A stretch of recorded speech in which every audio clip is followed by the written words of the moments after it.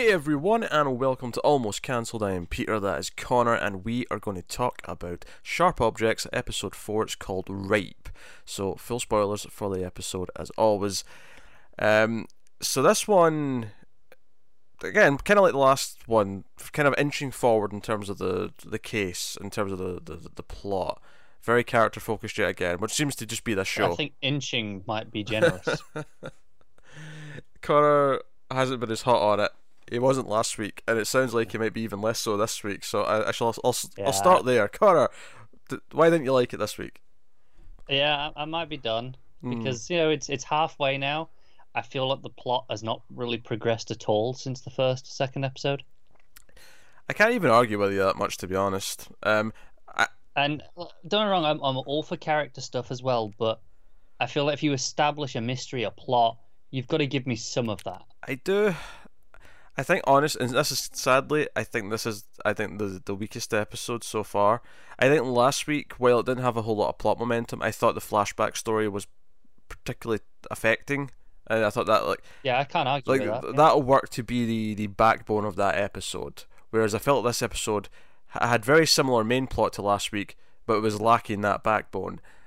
It's a bit meandering. Yeah, wasn't it? and I thought a couple of things it did towards the end, because I saw some people online seem to really like the last 5 minutes. I don't know how I feel about the last 5 minutes. I think it's a bit iffy. I guess is my technical term for it. It's a bit iffy. It wasn't working for me personally. Because obviously we get to the end and there's a big sort of revelation here that the two girls who were murdered, the Amma actually has more of a connection to them than we originally thought. That John mentions to Camille that she would be there to stop, because they always used to fight with each other, and she would be the middle person. She'd be the one who breaks them up and keeps them, from killing each other essentially. And I was like, okay. And we'd already established earlier on in the episode that Detective Willis thinks that, okay, so they came out of this cabin, the same cabin that Camille, when she was young, kind of stumbled into with all the porn on the walls. And it's like, the killer probably just sort of staked out this place and picked them off, when one was on their own. It's someone they knew, that kind of thing. And so as soon as he said that she was kind of more friends with them and realised, because up until now we've been under the impression that she thought they were losers, and we were kind of operating under the idea that, okay, it's the killer's going after the outcasts and not the popular people. So as soon as he said that, I went, okay, well, she's like the next victim then. Like clearly she's the next target if that's true. And I don't necessarily hate that, but I think the way it tried to do it as a surprise, like, oh, she's friends with them, so now she's the next victim. Because I was expecting her to be a victim or be a potential victim. It's something we talked about last week. How I said at the time I wasn't too much of a fan of the idea because it feels like a cheap and easy way to just make Camille care.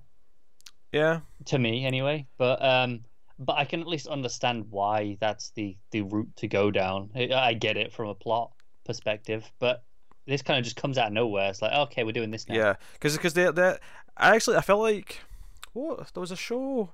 It was a concern we had in a couple of early episodes of The Terror. It ended up not being super well founded, but it was the thing where there'd be a really exciting last 5 minutes, but everything before them was really slow paced. And I think The Terror kind of grooved it, got into its groove as the season went on, and it worked with its slow pacing. This is kind of the feeling I got with this episode, is I feel like it meandered for the majority of the runtime, and then this last 4 or 5 minutes was just this sudden rush of, things are happening. But it's just kind of this weird thing where I'm not even sure how much of it was really happening and how much of it was just Camille drunkenly hallucinating, because she'll even goes to the bar because she's run out of the vodka in her plastic bottle. So she goes to the bar and runs into John. She sees tons of words, of course, on the signs and stuff, like fail, and there was another one. There was another couple on the way to the bar. And I'm like, okay, so I don't know how much I even trust her, because the last couple of minutes is very delirious. It's like she actually sees Amma's body in the cabin, but I'm fairly convinced that's not real. I'm fairly convinced that's just her predicting what she might see. Yeah, no, I think that's the case. Yeah, unless that does happen, and when we see Amma get stopped by a car at the end, that's what already happened, and then the body's what's going to happen later, or it was just a hallucination. I'm under the impression that what Camille saw with the body in the cabin, that's not true. That's her jumping the gun. That's her panicking and hallucinating. But the bit with the car is real. That's what's really happening. That's the reality of what's happening alongside her having these moments. Do you know what I think my concern with this episode is a bit more is that I feel like the actual teases of where the plot might go for the case is starting to feel a little bit more. I don't know, just all the things it's presenting to me, I'm starting to not like as much. Like the stepdad, like they really were hinting this episode that he could turn out to be the killer. He's this unhappy man who never felt like he was cared for, because he lost a daughter too, you see. And you have that moment at the end during this ramble of images where he's looking at the gun and he's he just looks a bit intimidating, and it's like it feels like, okay, so he's a suspect now. Just for the audience, he's a suspect. It feels like a strange point in the development to start giving a shit about this character, because up till this point he's had a little scene here or there. We had the bit with the music last episode or the one before, but he's not really had a whole lot. And now all of a sudden it's here's some character stuff. It's but it's all at once. It's unhappy marriage.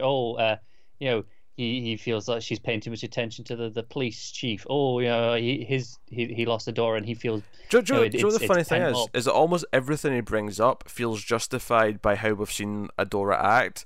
But I agree, it should have been seeded. Like, his feelings about it should have been seeded more throughout the previous few episodes. That's the thing. I had no impression that these feelings were there at all until they just. Here we are. We're just going to tell you them now. It makes sense, because when he says, you care more about everyone else in the community than you do your husband, I'm like, yeah, like that does jive with what we've seen of her. She cares so much about what everyone else thinks, and she seems to almost ignore him. He's just there to be the husband who brings her a drink and and whatever.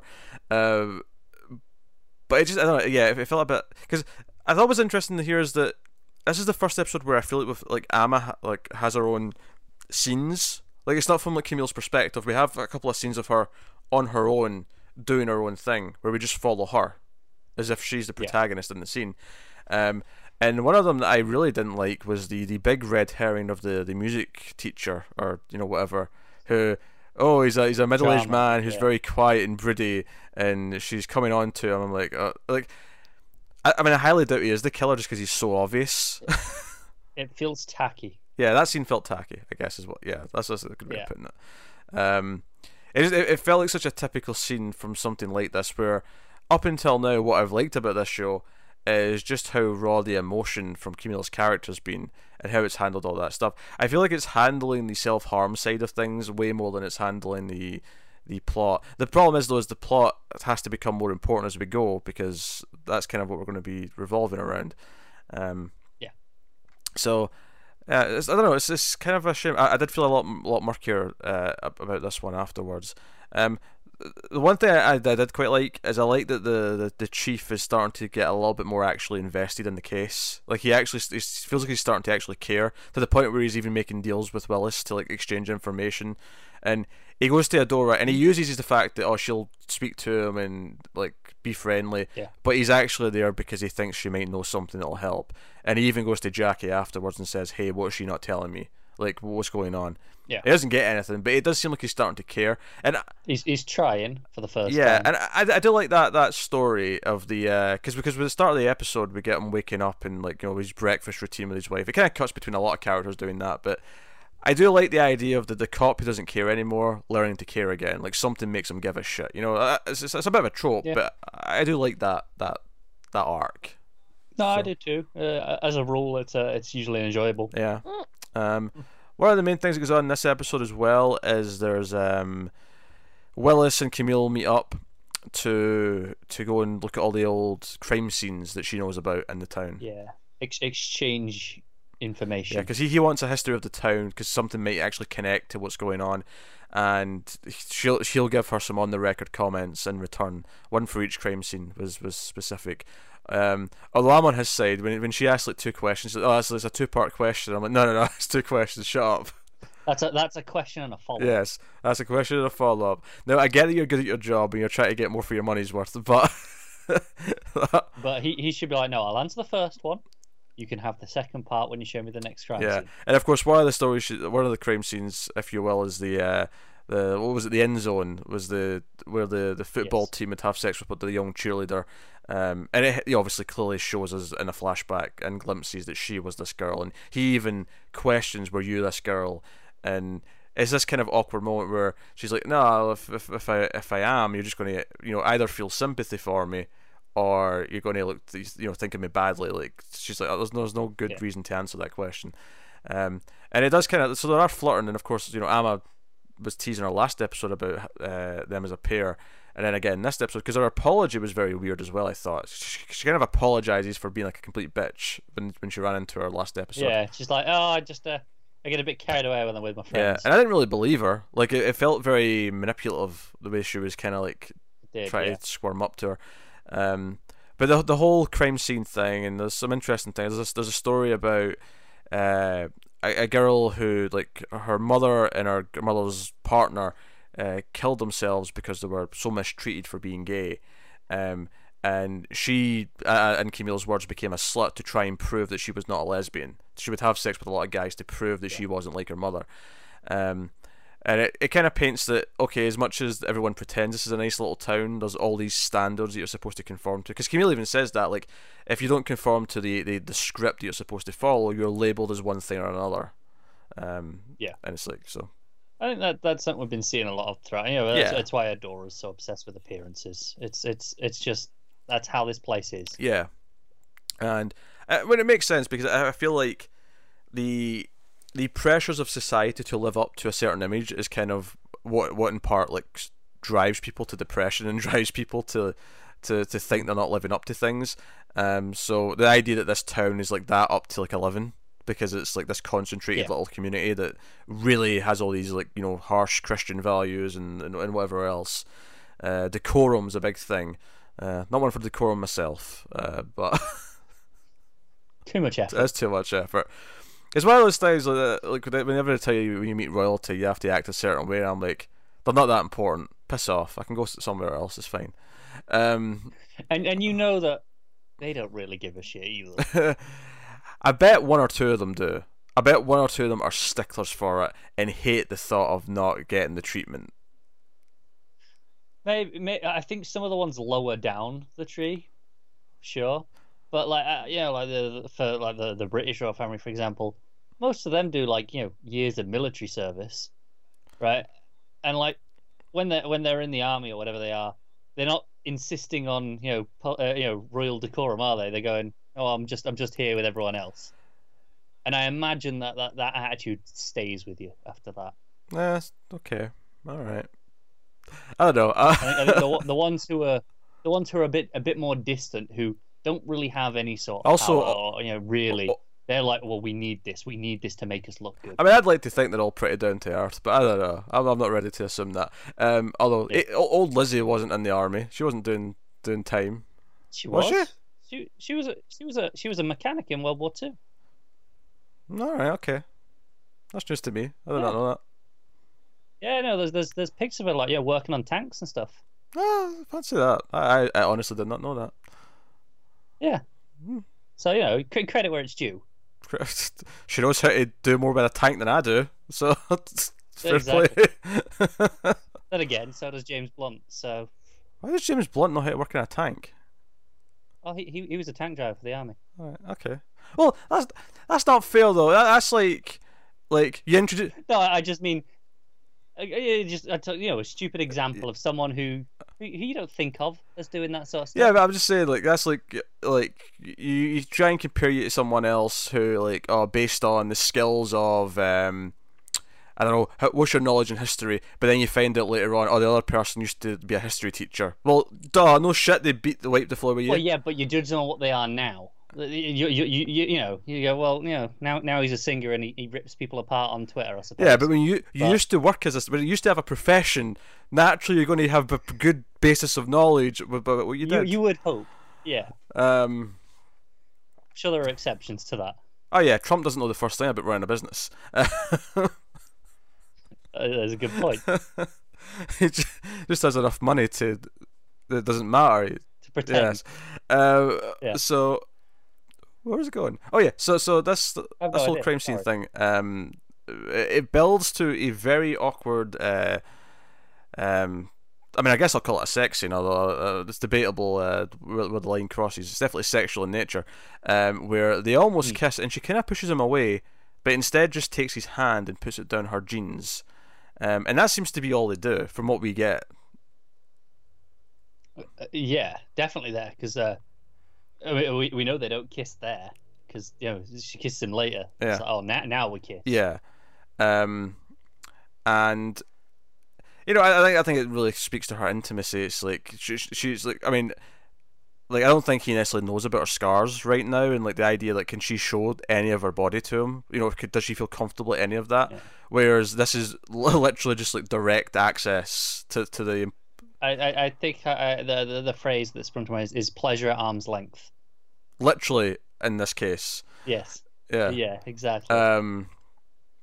Yeah, I mean, it's funny actually. There's two very awkward sex scenes in this, and again, not quite sex per se, but there's the hand job scene where John's girlfriend is trying to, I don't know, cheer him up, I guess, but he's clearly not into it. He's clearly just depressed and lying there, and like she offers to do more as he's leaving when he's upset. And it's kind of, and obviously the big part of this scene plot wise is she sees a spot of blood underneath the bed and she makes a point of cleaning it, which makes you wonder, like, does she believe he actually did do something and she's just trying to cover it up because she cares about him that much? Yeah, or... it feels like another red herring. It does feel like another red herring. Like so blatant. It's like, yeah, he probably cut himself or something or other. Yeah, maybe. Yeah, I mean, is this her place? Are we implying that this is her bloodstain, not his? I don't think so. I got the impression well, actually, because he's been staying with maybe her. He's been staying with her. Yeah, I just think the way he treated the place, and just kind of walked out, it felt like he was at home. Yeah. But he's been living there for months, from the sounds of it. That's true. Yeah. And he goes and gets either a new spider or he finds the old spider that Camille let out. And he's determined to look after it. And we also find that his sister had an incident back in the city where she stabbed someone in the eye.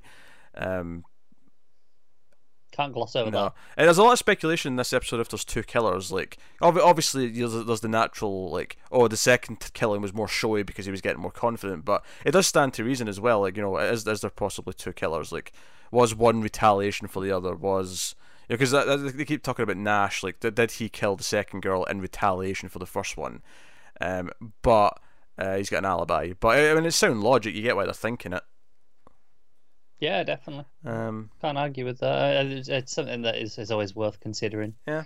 Especially as I feel like a lot of these sort of stories do end up with, it's actually a second person all along. Right? Yeah. And then of course you have Adora, who is continually being the most miserable person on the history of the earth. There's almost points in this because she actually makes Camille cry at one point, where she gets so in her face about everything. But like, it's at the point now where I really expect her to turn around and say something like, "Camille, you breathe wrong there. How dare you? You're an embarrassment to this family. You're an embarrassment to this household and this town." Yeah. Jump off a bridge, please. I almost expect that because at one point, even when she's arguing with her husband, she like, but this is Camille's fault. She always brings discontent to the household, and he's like, it's not her fault. Not everything's her fault. You know that. Like, I'm like, finally, someone say that to her, please. I mean, don't get me wrong. Camille's pretty messed up, although like. But not, some things might be her fault, but not everything. Honestly, from everything, I mean, admittedly, it's been from Camille's perspective, so we don't know how reliable it is. But certainly from the way we see that she's been treated by her mother, like I can't say, like, it feels like not having a proper mother figure growing up might actually be in part why she is as messed up as she is. Yeah, I feel like it's probably one of those. It's a two-way street, right? It got worse in retaliation, like back and forth between them. And obviously, we're only seeing the one side of it, and Adora, she only sees the other her side of it. Whereas the reality is probably somewhere in the middle. Yeah. And then you got Amma, who's like Camille 2.0, and possibly worse, depending on where this goes, where she goes with it. If she survives as well, that's also very, very worth mentioning. But yeah. So yeah, I said last review that the word rape was particularly worrying, and sure enough it was, because I mean a large part of this plot was about how the like how raped she was at the age for the football team. Yeah. Which it's Yeah. interesting her reaction to that as well, actually, because Willis says, "Oh, some would call that rape," and she's like, "No, some would call it consensual," and she's kind of sticking up for, because I mean, and then that's clearly what implies to him that she maybe made that choice, as a young girl, and he's like, "Well, no, I mean, you're not really old enough to make that distinction yet. Like, you're not old enough to make that call." And she's there to kind of defend herself, and it jives with like everything else, where when she saw Amma like sneaking the booze in the bottle, she kind of like went along with it because hey, I did that, so by my definition that's okay, and so on. Yeah. I will say, in terms of the title, I thought it was a little on the nose when Adora said to us like, "Oh, you're right." Yes. I was like, okay, I get it. Which of course is not the exact same context of the word that I was saying earlier, but No, but I thought that was a bit on the nose. It's like I thought, just didn't really need that line of dialogue. that's fair. Yeah, that's fair. I mean, I have a question. Obviously, I've been mentioning it a bit. Again, it's getting worse every episode. Is the sound thing? Oh, aye, the sound. This episode opened like the first scene was just noise, but it was getting worse throughout the episode consistently, to the point where I actually had to watch a few scenes 3 or 4 times just because I was getting so distracted by it. Like it's I don't know how it's managing to get worse. Oh, God, I imagine you. Not that I've ever seen you wear a shirt and tie, but I imagine you looking like a proper Englishman, just in a little bowler hat and a shirt and tie, just getting really like up. There's no. This is an outrage. Outrage. Look, I'll happily wear a shirt and tie any day of the week, but I've never worn a bowler hat in my life. I'm imagining a very pompous Englishman just like being outraged when it's something really, something simple and nothing. You're saying this is trivial, is what you're saying. Well, but I don't. I'm not necessarily saying it is trivial in the context of this episode, but you complain about it so much that it's trivial in comparison to the amount you complain about it, I guess is what I'm saying. It is. I wasn't even going to bring it up this week. I was like, you know what? I've done it 3 weeks in a row. I don't need to mention it. And then it was worse, because this is the first episode where I've had to actually rewatch a scene because of it. The other times it's been irritating, but I've kind of I got through it. This time I had to stop and be like, no, I didn't actually hear what they said there. I had to go back and listen to it again. I'll be honest, I'm surprised you're not taking notes with timestamps and coming in with a diagnosis of the problem. Just to open the start of the bloody episode. It's atrocious. That doesn't need a timestamp. After the previously on, that doesn't count. After that, it's a shot outside. I want to say like a car, maybe. Can't remember the exact shot. Outside, and it's just noise. I was just like, it felt like an assault on my speakers. Horrible. Oh dear. So it leaves us in a bit of a position here at the end to decide if we're coming back next week. You clearly do not sound like you want to. I'm not particularly thrilled by the idea, I'll be quite honest. I was definitely less into this episode than I have been in the previous episodes. But we are halfway through. And that's the problem. I'm like, well, if we go any further, I have to finish it. Yes. But I'm halfway through, and I kind of not. It's gotten worse for me. Nah, that's fair. My concern here is that we're halfway through. There's people who are watching these reviews. They're invested in us. And I think it's one thing to quit after 1 or 2 because it's like, okay, we're selling enough. We're like whatever. But now we're halfway through. I feel bad for stopping.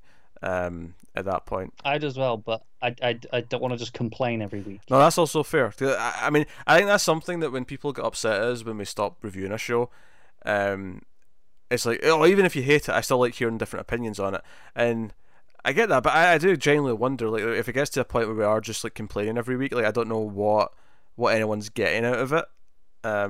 Although I like to think we at least back up our complaints well enough that it's not just, man, it's boring, this, that. Because I still think there's a lot of quality elements to the show. The performances are still great. No, they are. I don't think we've ever used the word boring for this show. No, it's not boring. Even throughout all the complaints that I've had more than you, but in general, never used the word boring. No, slow burn, but not boring. There's a difference.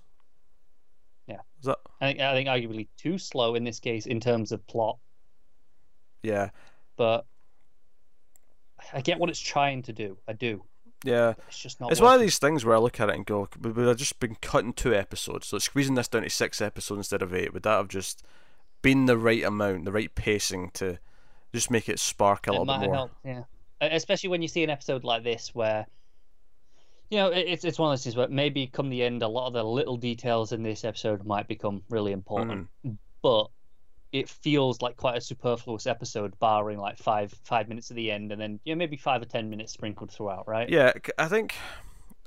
Yeah, my bigger problem with this one is that it felt like there was less. I mean, this almost feels like a contradiction because, on the one hand, I'm saying there's not as much plot this week as much as there was last week, or same as last week. But the things I don't like as well are probably the things that feel the most like plot, and that's the blood under the bed, the music teacher who's a bit of a creep, the stepdad with the gun, and like his like. It's because most of those don't feel like they're plot related, but they don't feel like they're really advancing the plot. They feel like they're there as distractions to pad it out. It feels like, oh, okay, we're halfway through. We probably should be giving you some plot elements. So here's some potential suspects. That's the thing. It's like 3 different suspects. It's 3 red herrings essentially. I mean, one of them might not be a red herring. One of them might end up being true. But right now, it's like, no, here's 3 potential things. And I think ultimately, I just think at least 2 of them are a little bit hokey, and just feel a bit derivative, I guess. So I don't know. I'm in a weird place with it. I'm not as excited. Although I think the performances are still very good. Amy Adams was still putting. There's some great moments in this one where she that scene with her mother, where it felt like she got vulnerable for the first time. Really, like she's so sheltered and so like closed off, not most of the time.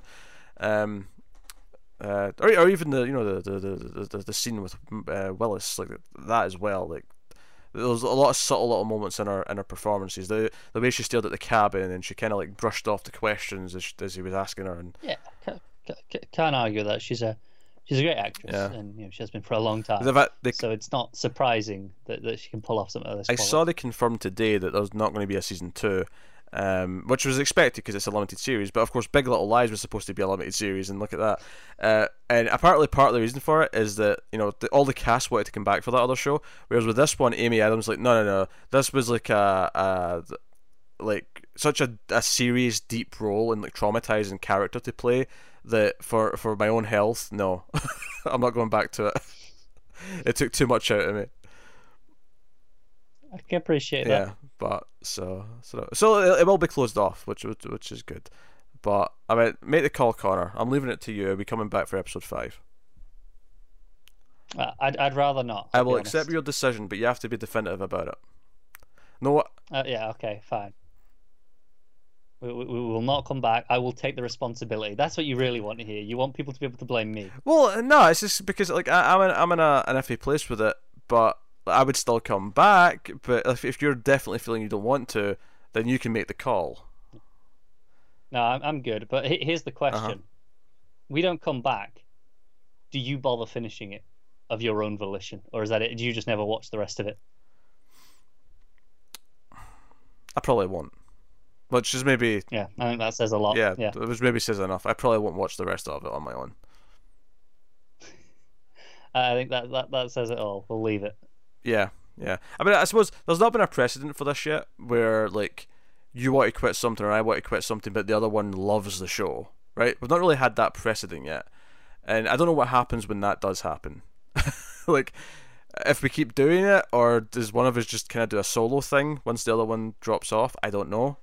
I don't know what the precedent, because it's not happened yet. We mostly align more or less, right? It tends to be like there'll be a variance of a certain percentage, maybe usually, but it's never like, oh, one of us loves something, the other one outright hates it. And then for the few things that one of us does dislike, like like Game of Thrones, I just don't do. You do that with Matt instead. There's someone else for you to talk to. Yeah, so there is. Yeah, but you're right. We haven't really come across something with that huge dichotomy between us. No.